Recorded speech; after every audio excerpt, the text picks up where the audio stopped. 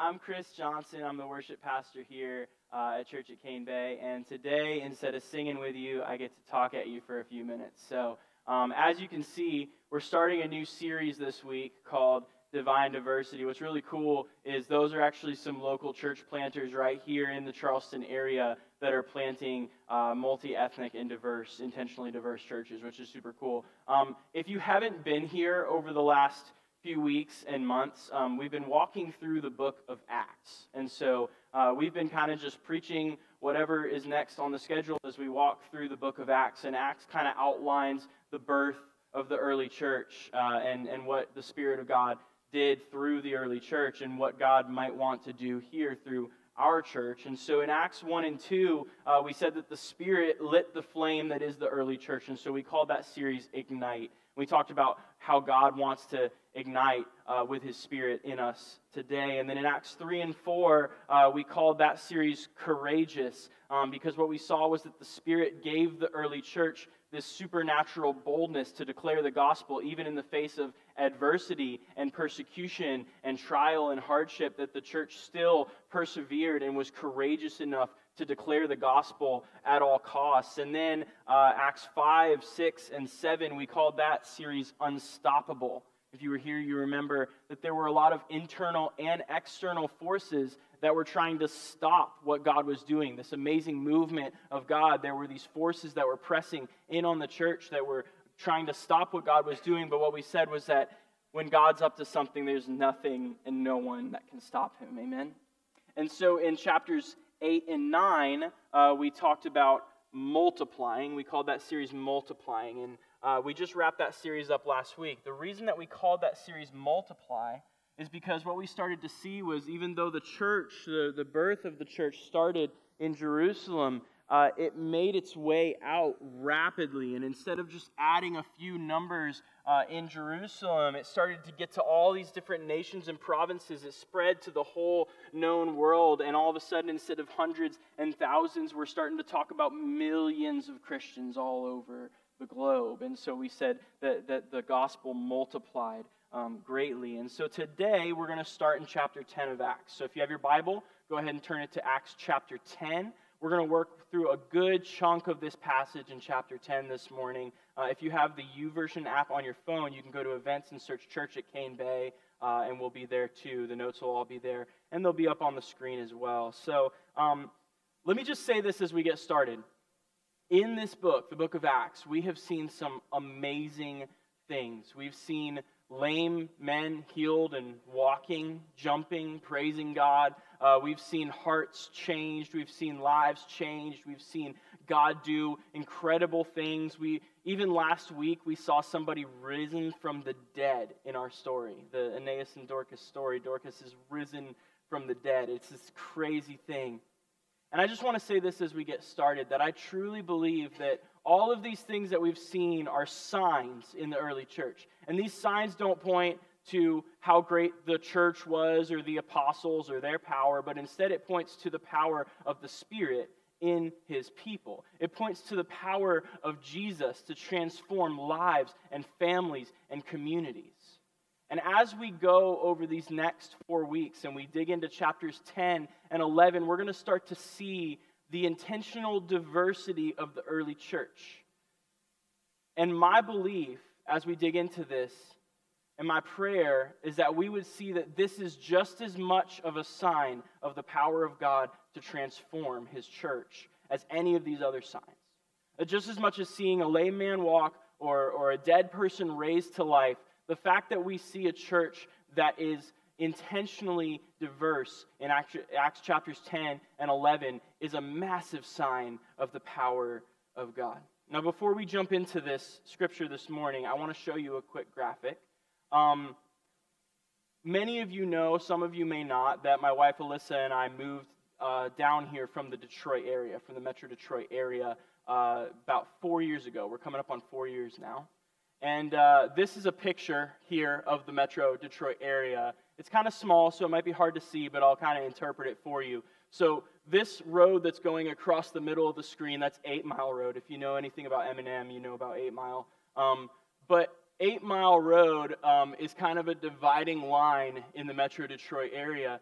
And south of 8 Mile is the Detroit city limits, and north of 8 Mile is where Metro Detroit kind of starts, right? And so we have this 8 Mile road, and the green dots that you see on the screen are black families, live in homes and all those things. The blue dots that you see on the screen are white families, and then that little pocket there, the red little pocket, is Asian families. And so, as you can see, this is a very segregated area. This is a recent graphic. This isn't an old graphic. Detroit is one of the most segregated cities in America, even to this day. And it's pretty wild. I mean, when we moved up there, I just couldn't believe it's literally block by block and mile by mile. It's like, oh, well, you look like this, you're going to live here. And, you look like this, you're going to live there. And I want to show you this next picture here. This is actually the infamous 8 Mile wall. It's not 8 miles long. It's up and down 8 Mile. And this is a wall that, as far to my knowledge, it's still there to this day. This is a picture from 1941. It looks a little different now, but this wall still exists. And essentially what it was for is that there were certain neighborhoods where white families lived and certain neighborhoods where black families lived, right? We know this. And the neighborhoods were adjacent. And so you had like black families that lived in one house, one side of the neighborhood, and white families that lived in the other side of the neighborhood, and they put this wall up to kind of divide between the two. That wall still stands to this day. Now, there are a lot of reasons that this kind of sorting happens, and we're not going to get really into that today. It's not always as obvious as it is in Detroit, right? It's not always right up in front of us, and it's not always so easy for us to see. Sometimes there aren't concrete walls, but sometimes there are ideological walls or relational walls, right, that separate us. And it's a natural thing for us to kind of just flock with people that look, act, and think like we do. It's bigger than just race. It's ethnicity, it's culture, it's socioeconomic background. We all tend to kind of flock with people that look, act, and think like us. You would think that this would be a problem in culture. It wouldn't be as big of a deal in the church. But Martin Luther King Jr. famously said that Sunday morning is the most segregated hour of the week in America. And the sad truth is that he said this decades ago, and for the most part, and in most churches, and in most cities, it's still true. And so it's not just a problem in culture, but it's a problem in our church, and we see this natural sorting that happens. These kinds of walls or barriers exist everywhere, in every city. Maybe, like I said, it's not an actual concrete wall, but there are things and there are forces and there are ideologies and there are ways of life and there are cultures that keep us, we live in proximity to each other, but we're not actually together. We live around each other. We shop at the same grocery stores or frequent the same movie theaters, but often we're not actually together, and it happens in our churches as well. So the question that I want to address this morning is, as Christians, what are we supposed to do about that? Is there a calling that God has put on us as Christians in this matter? And I'm just going to say it outright as we get into it. I think that as followers of Jesus, it's our calling to overcome these barriers and to break them down. So let's go ahead and jump into the passage. We'll see what God has to say to us this morning. But before that, I want to pray. Would you all pray with me?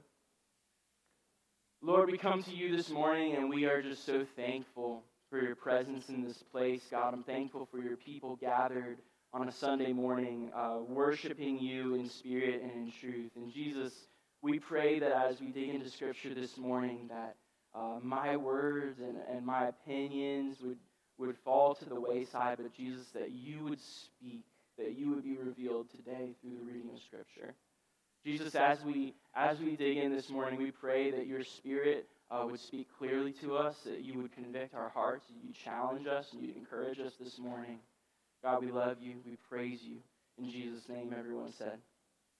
Amen. All right, let's jump right in. Acts 10, verse 1.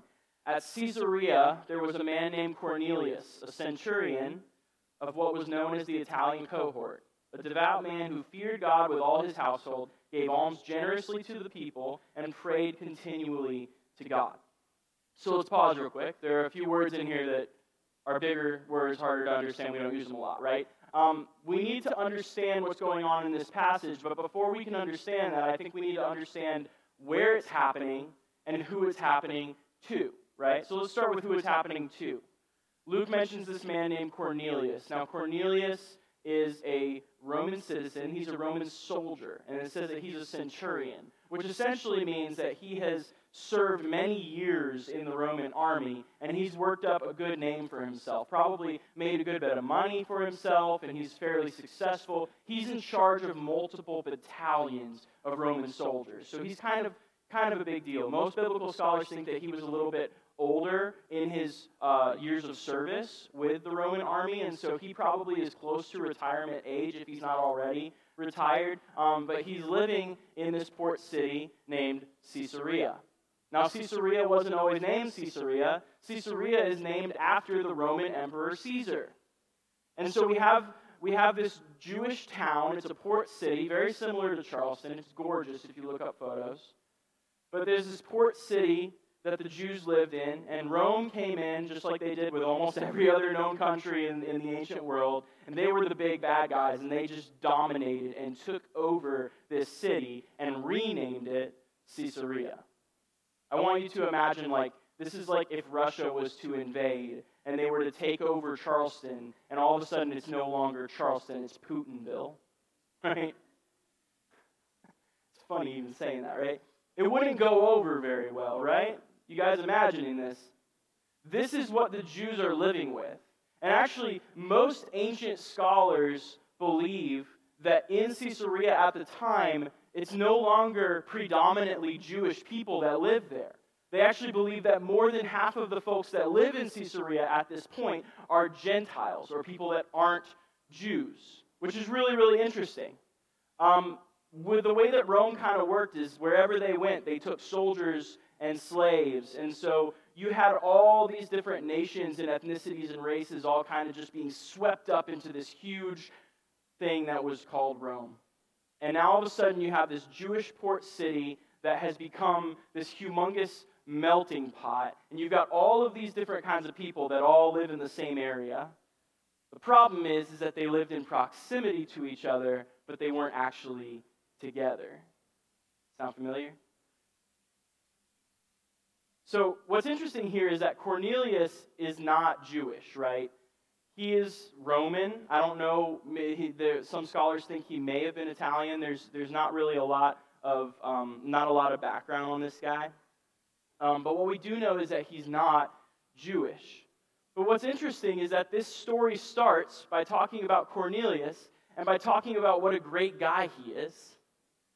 It said that he feared God, he gave to the poor, and he prayed continually. So the first snapshot that we get of Cornelius is that he's a Gentile. The Gentiles and the Jews did not like each other. They did not get along. And if you're a Jewish person reading the book of Acts for the first time, you're reading that there's this Gentile that's actually a pretty good guy. He prays a lot. He's a really nice guy. He gives a lot. Let's follow the story in verse 3. About the 9th hour of the day, he saw clearly in a vision an angel of God come in and say to him, Cornelius. And he stared at him in terror and said, What is it, Lord? And he said to him, Your prayers and your alms have ascended as a memorial before God. So, Luke tells us that an angel comes to Cornelius in a vision. A couple interesting things here. One, Scripture tells us, Luke tells us that Cornelius is praying at the 9th hour, which would have been about 3 p.m. This is when Jews would normally pray. So Cornelius is a Gentile that's following the Jewish prayer rhythms, which is just kind of an interesting thing. The second thing is this. Throughout the Bible and throughout Jewish history, if an angel came to you in a vision, it was considered a massive privilege. It's a huge deal. If an angel comes to you and delivers a message directly to you, that's kind of a big deal, right? It's something that's really, really important to God. And so this chapter starts with a Roman centurion who's praying like a Jew, and then an angel comes to him. And essentially what the angel says is, Cornelius, God hears you. He sees you. God notices your worship. He has something for you to do. This is just kind of a weird start to the story. All I want to say about this part of the passage is this. God uses and chooses people that we often overlook or ignore. God uses people that we often overlook or ignore. It's always been God's MO. Look throughout Scripture. Look throughout Christian history. God usually doesn't use the person who's most well-equipped. God usually doesn't use the person who's most fit. God usually uses the people that you'd least expect him to use to do his will. And this is exactly what's happening here. If you're a Jewish person and you're reading this, and you're reading that this Gentile Roman soldier is getting commissioned by God to do something, it would feel so just far out and wild. But this is exactly what's happening here at the beginning of the story. Let's keep digging in. Verse 5. And now send men to Joppa. So this is what the angel's telling him to do. Send men to Joppa and bring one Simon who is called Peter. He is lodging with one Simon, a tanner, whose house is by the sea. When the angel who spoke to him had departed, he called 2 of his servants and a devout soldier from among those who attended him. And having related everything to them, he sent them to Joppa. Now, I'll just get this out front. There are too many Simons in this passage, right? You get confused the first time reading through. It's like, wait, let me read that again. So there's Simon Peter. He's the Peter that we've been following all throughout the book of Acts so far, right? He's big. He's kind of a big deal in the birth of the early church. And so a lot of these miracles, and he's one of the apostles that we've kind of been following as we walk through, right? And so Peter's been in a lot of these stories that we've read. This is Simon Peter. Now Simon Peter is staying at this house of a man named Simon the Tanner. So Simon the Tanner owns the house that Peter's staying at. You got it? Cool? We're cleared up on the Simons? Here's the other interesting thing about what is just said here. There's so much tension loaded into this story that we're reading it 2,000 years later. We really can overlook it or not get it at all if we don't pay attention. It's important for us to know that roughly a generation or two after this book would have been written, Rome decided to go on an all-out siege against the Jews. In AD 70, they attacked the city of Jerusalem, killed thousands, drove them out of the city. Their temple was in Jerusalem, and they tore it down brick by brick as a sign of disrespect to their God and their worship. So by the time that this book would have been circulating, and you would have been an early Jew reading about what happened, the events of the early church, you're reading that 2 servants of Cornelius, who's a Roman centurion, and a Roman soldier are being sent to go get Peter. If you're a Jew and you're reading this, there are chances, very, very strong chance, that you're reading this and you have family members that have died at the hands of a Roman soldier. You don't like Romans and you don't like Gentiles. You hear me? And it's just interesting, Cornelius sends 2 servants and a soldier to go get Peter. It's kind of scary. There's a lot of ethnic tension going on here. On top of this, the Jewish people had some really strict customs at this point in history. They had, ideas of what they should and shouldn't eat, which we'll get into that in just a minute. But even more important than their diet, they had regulations on who they would eat with. So it's really interesting. They wouldn't even step across the threshold of a Gentile's house, so somebody that's not Jewish. If you're not Jewish, you're considered unclean or dirty. And often they wouldn't even step into a Gentile's house. But maybe you weren't as strict of a Jew. You're not that religious, so sometimes, occasionally, you'll step into their house to buy something or whatnot, right? Occasionally, some Jews may step into a Gentile's house, but what they would never, ever do is eat with them. Because those people are dirty. If I eat with dirty people, I become dirty. That's just kind of how it works, right? And this is the way that the Jews lived, and this was normal to them. So, let's pick back up with the story, verse 9. The next day, as they were on their journey and approaching the city, Peter went up on the housetop about the 6th hour to pray. And he became hungry and wanted something to eat. But while they were preparing it, he fell into a trance and saw the heavens opened and something like a great sheet descending, being let down by its 4 corners upon the earth. In it were all kinds of animals and reptiles and birds of the air. And there came a voice to him, "Rise, Peter, kill and eat." So we pick the story back up, and Peter's getting kind of hangry, right? His belly's growling. It's lunchtime. It is actually noon in this story. It's lunchtime, right? So he's getting really hungry. Have you ever been so hungry that you started seeing things? No, I haven't. I kind of imagine like driving down 26 and I'm just getting mirages of Vicious Biscuit. Like just, oh, I need it. But Peter's so hungry, and he starts praying. It's interesting. He's not praying at a normal prayer time. He's just praying, just to pray. Which is a good example for us, I think. But anyway, he's praying, and he has this crazy vision, And in the vision, this sheet is being lowered down with all different kinds of animals in it, which means that these different kinds of animals would have been both clean animals and unclean animals. Now here's the thing, is if you're a strict Jew like Peter was, if an unclean animal so much as touches a clean animal, that clean animal is now deemed unclean and unfit to be eaten. So Peter's starving. He's looking at this sheet full of meat, essentially, and none of it he can eat. It's like you're starving and you're standing in the line at Rodney Scott's and you can't eat any of it, right? Forgot your debit card or whatever. This is kind of the situation for Peter. He's avoided eating all of these animals his entire life because he thinks that that's pleasing to God. He's trying to be as religious as he can. It must have been so wild and confusing because this voice says, "Rise, Peter, kill and eat." Like, go for it. Knock yourself out. How wild is that? Well, let's check it out. Verse 14. But Peter said, "By no means, Lord." Like, never going to happen. "For I have never eaten anything that is common or unclean." And the voice came to him again a second time. "What God has made clean, do not call common." This happened 3 times, and the thing was taken up at once to heaven. Let me just say something here real quick. If God tells you something 3 times, you better listen, right?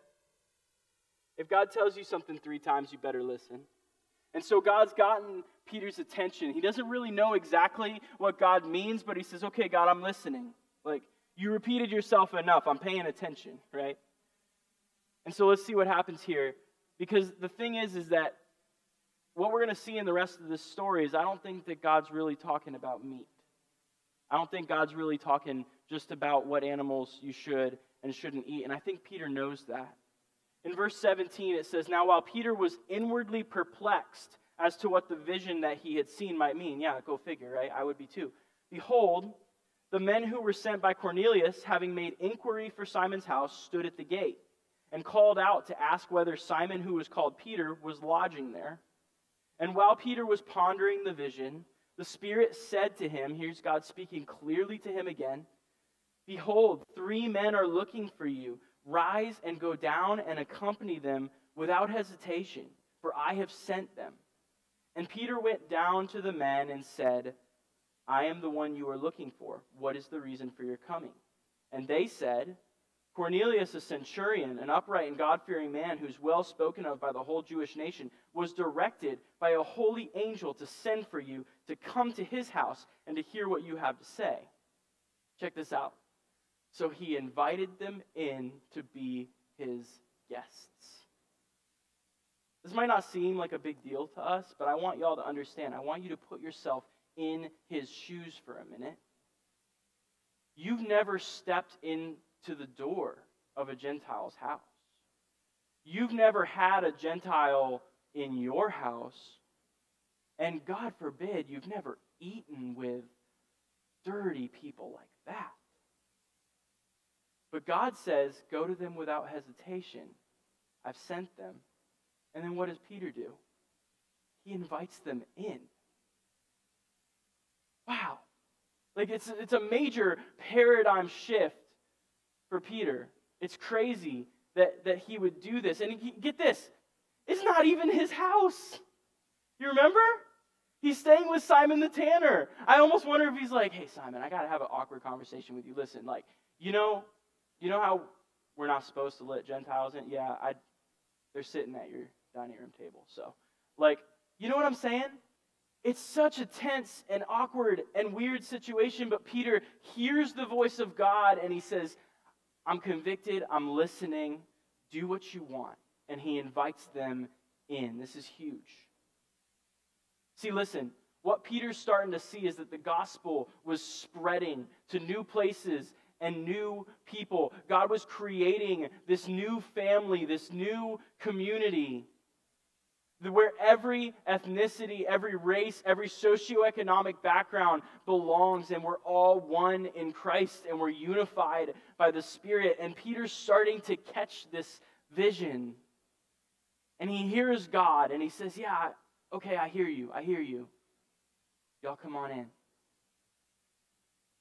He's connecting the dots now. When God said, don't call anything unclean or common that I have called clean, Peter goes, oh, light bulb. Oh, he wasn't talking about animals.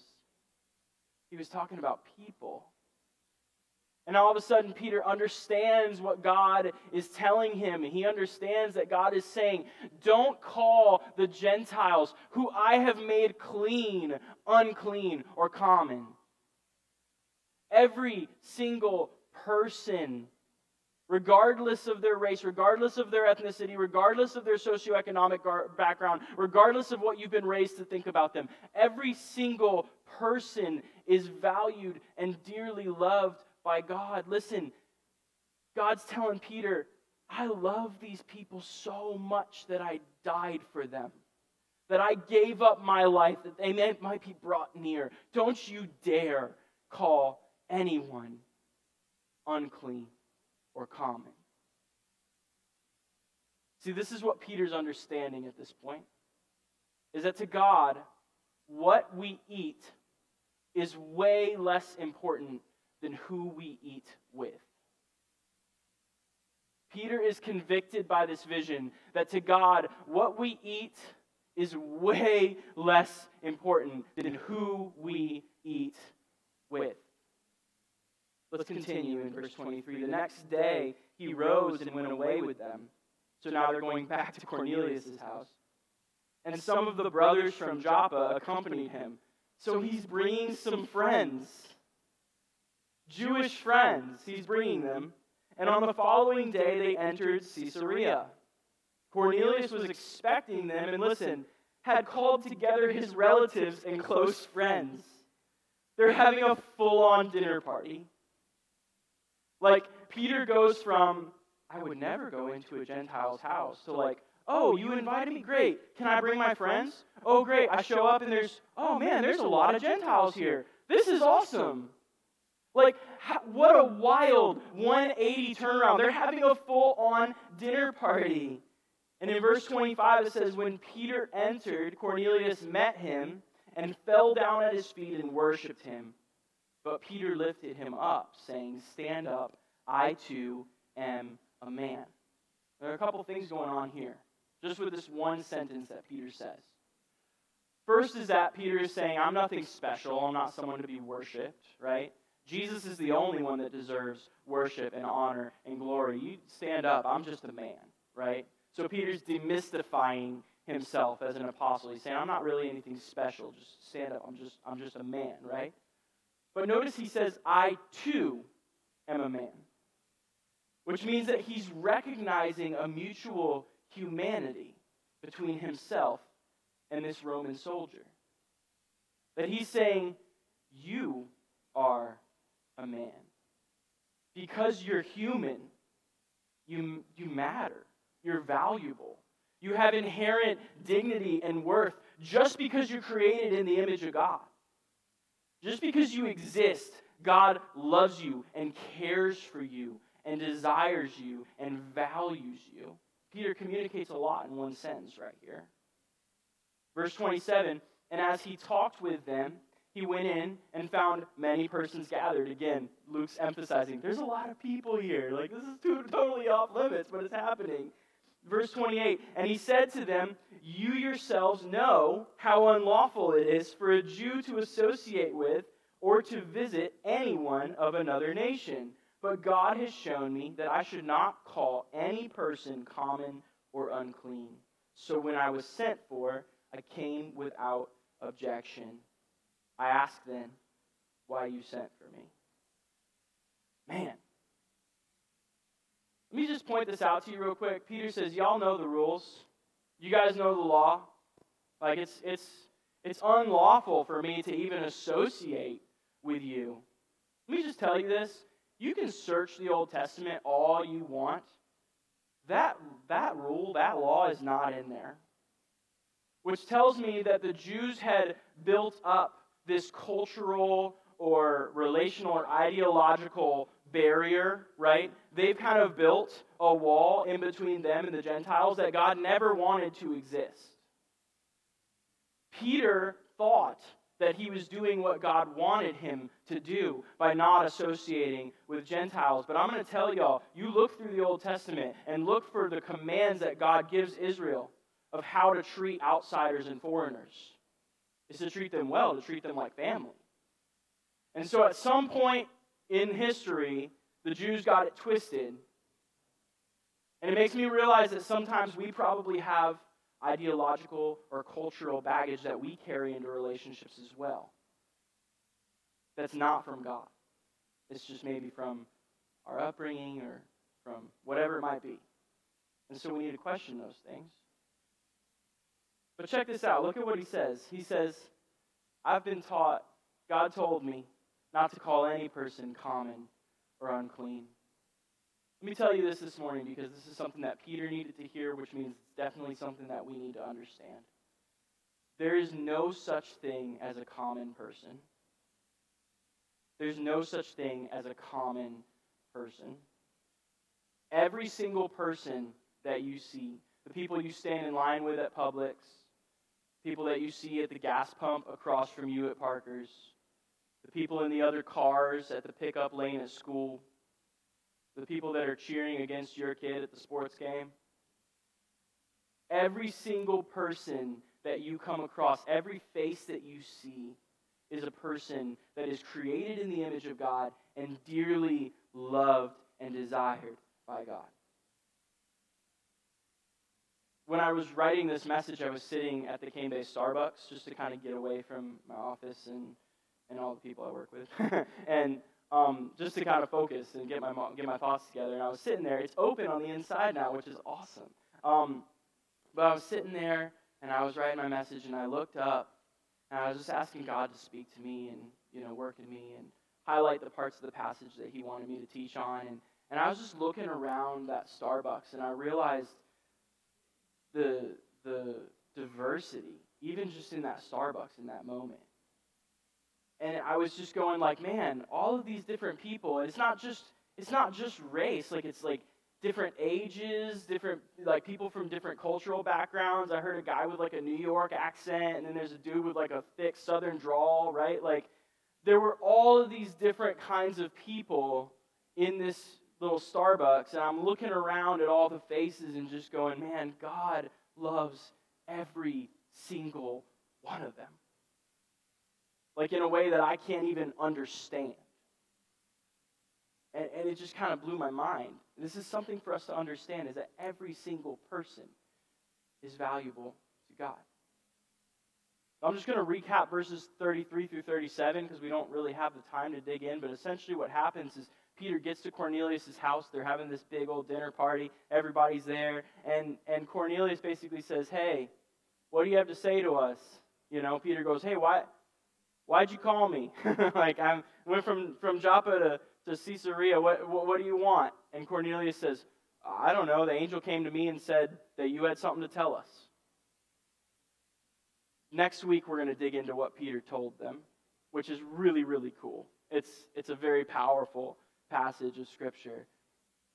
But for today, I want us to understand what God taught Peter and what I believe God has to teach our church in this passage of Scripture is that it's normal, right? We talked about it. It's normal for us to sort ourselves and to hang out with people that look, act, and think just like us. It's a normal thing that happens. We see it happen in culture. We see it happen in cities and neighborhoods and towns all over America. We see it. It's a normal thing. But what we've seen over and over again through the book of Acts is that God is doing something supernatural through his church. And so what that means is that God wants to do something different here than he's doing out there. When we say that we exist so that every man, woman, and child would have multiple opportunities to see, hear, and respond to the gospel, we mean every man, woman, and child. And so when we recognize that there are barriers, whether it's relational or cultural or whatever, that might be keeping certain families or certain people from being a part of what God's doing here at Church at Cane Bay, then it's our job to break these down. That's the entire nature of the gospel. Look at this in Ephesians 2, chapter 13. This is Paul actually writing about Gentiles and Jews coming together, about different races and different ethnicities coming together. Verse 13, but now in Christ Jesus, you who once were far off have been brought near by the blood of Christ. For he himself is our peace, who has made us both one and has broken down in his flesh the dividing wall of hostility. I want you to think back to that 8-mile wall. I want you to think about maybe the cultural and relational walls that we experience and that we live with. Don't get me wrong, I'm not saying y'all built that wall. I didn't build that wall, right? But listen, the barrier exists and we live with it. What are we supposed to do with it? We're supposed to be for every man, woman, and child. As Jesus people, we need to tear them down. It's our calling. So right before Alyssa and I moved down here, I heard that there was a man that was going to be speaking in Detroit. His name is Dr. John M. Perkins. And I'd read a few of his books, was really interested in his ministry, and I heard that he was speaking in Detroit. Now, he was speaking at Rosedale Baptist Church, which is not in the hip, cleaned up, nice, shiny part of Detroit. It's in like the outskirts of the city, like rough, falling apart kind of part of Detroit, right? Kind of the forgotten part of Detroit, if you will. And so I drove there and I went to see him. Now, John M. Perkins is an awesome guy. He's a black man that he's older. He's in his 80s, maybe early 90s at this point. He was really active in the civil rights movement. He knew Martin Luther King Jr. And where some of those men that were part of that movement went more into the political arena and started trying to fix things that way, John M. Perkins felt called to enter the ministry and to have a ministry of reconciliation. That he felt called that if reconciliation is going to happen at all in America, that it's going to start with the church. That here is where all of that business starts. That we can try and approach it different ways is not really going to work, but this is a good place to start. And so he started. And he had a long ministry career, and I knew that his public ministry was winding down, and so I went to go see him.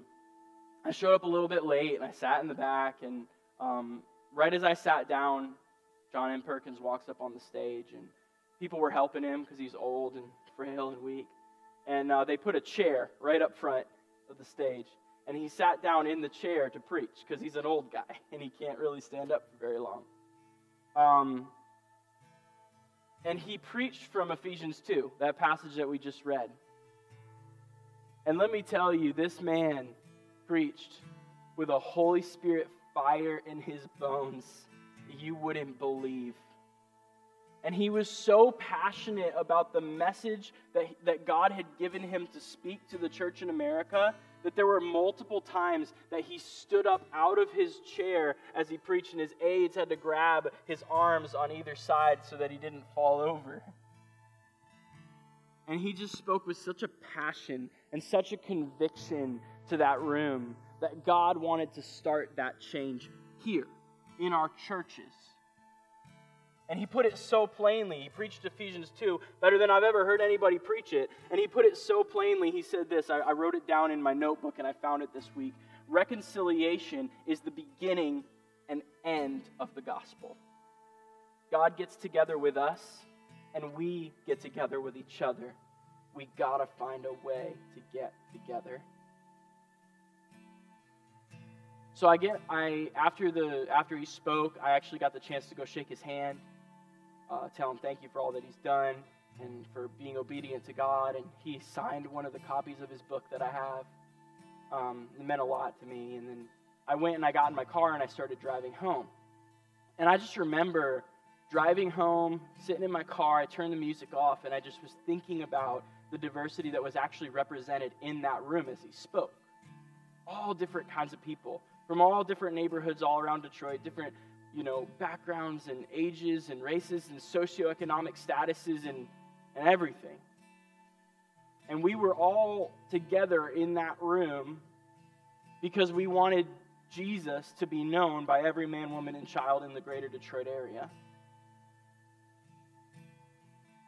And so we were there, not for John Perkins, but for the message that God had given him for the church.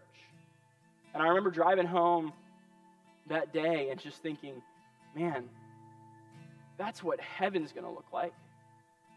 All different kinds of people just worshiping Jesus because he's worthy. That's what heaven's going to look like.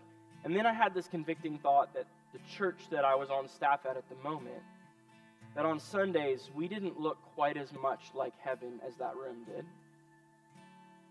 We didn't have a big diversity of people from all different kinds of backgrounds and, ethnicities and political leanings and ideologies and all these different things. We didn't have a diverse church. We all kind of looked and acted and thought like each other.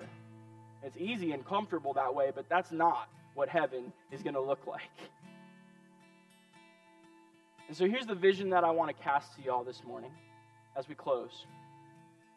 The vision that I want to cast to y'all this morning is, what would it look like? How clearly would it speak the gospel to a separated and segregated culture if the church of Jesus was intentionally diverse?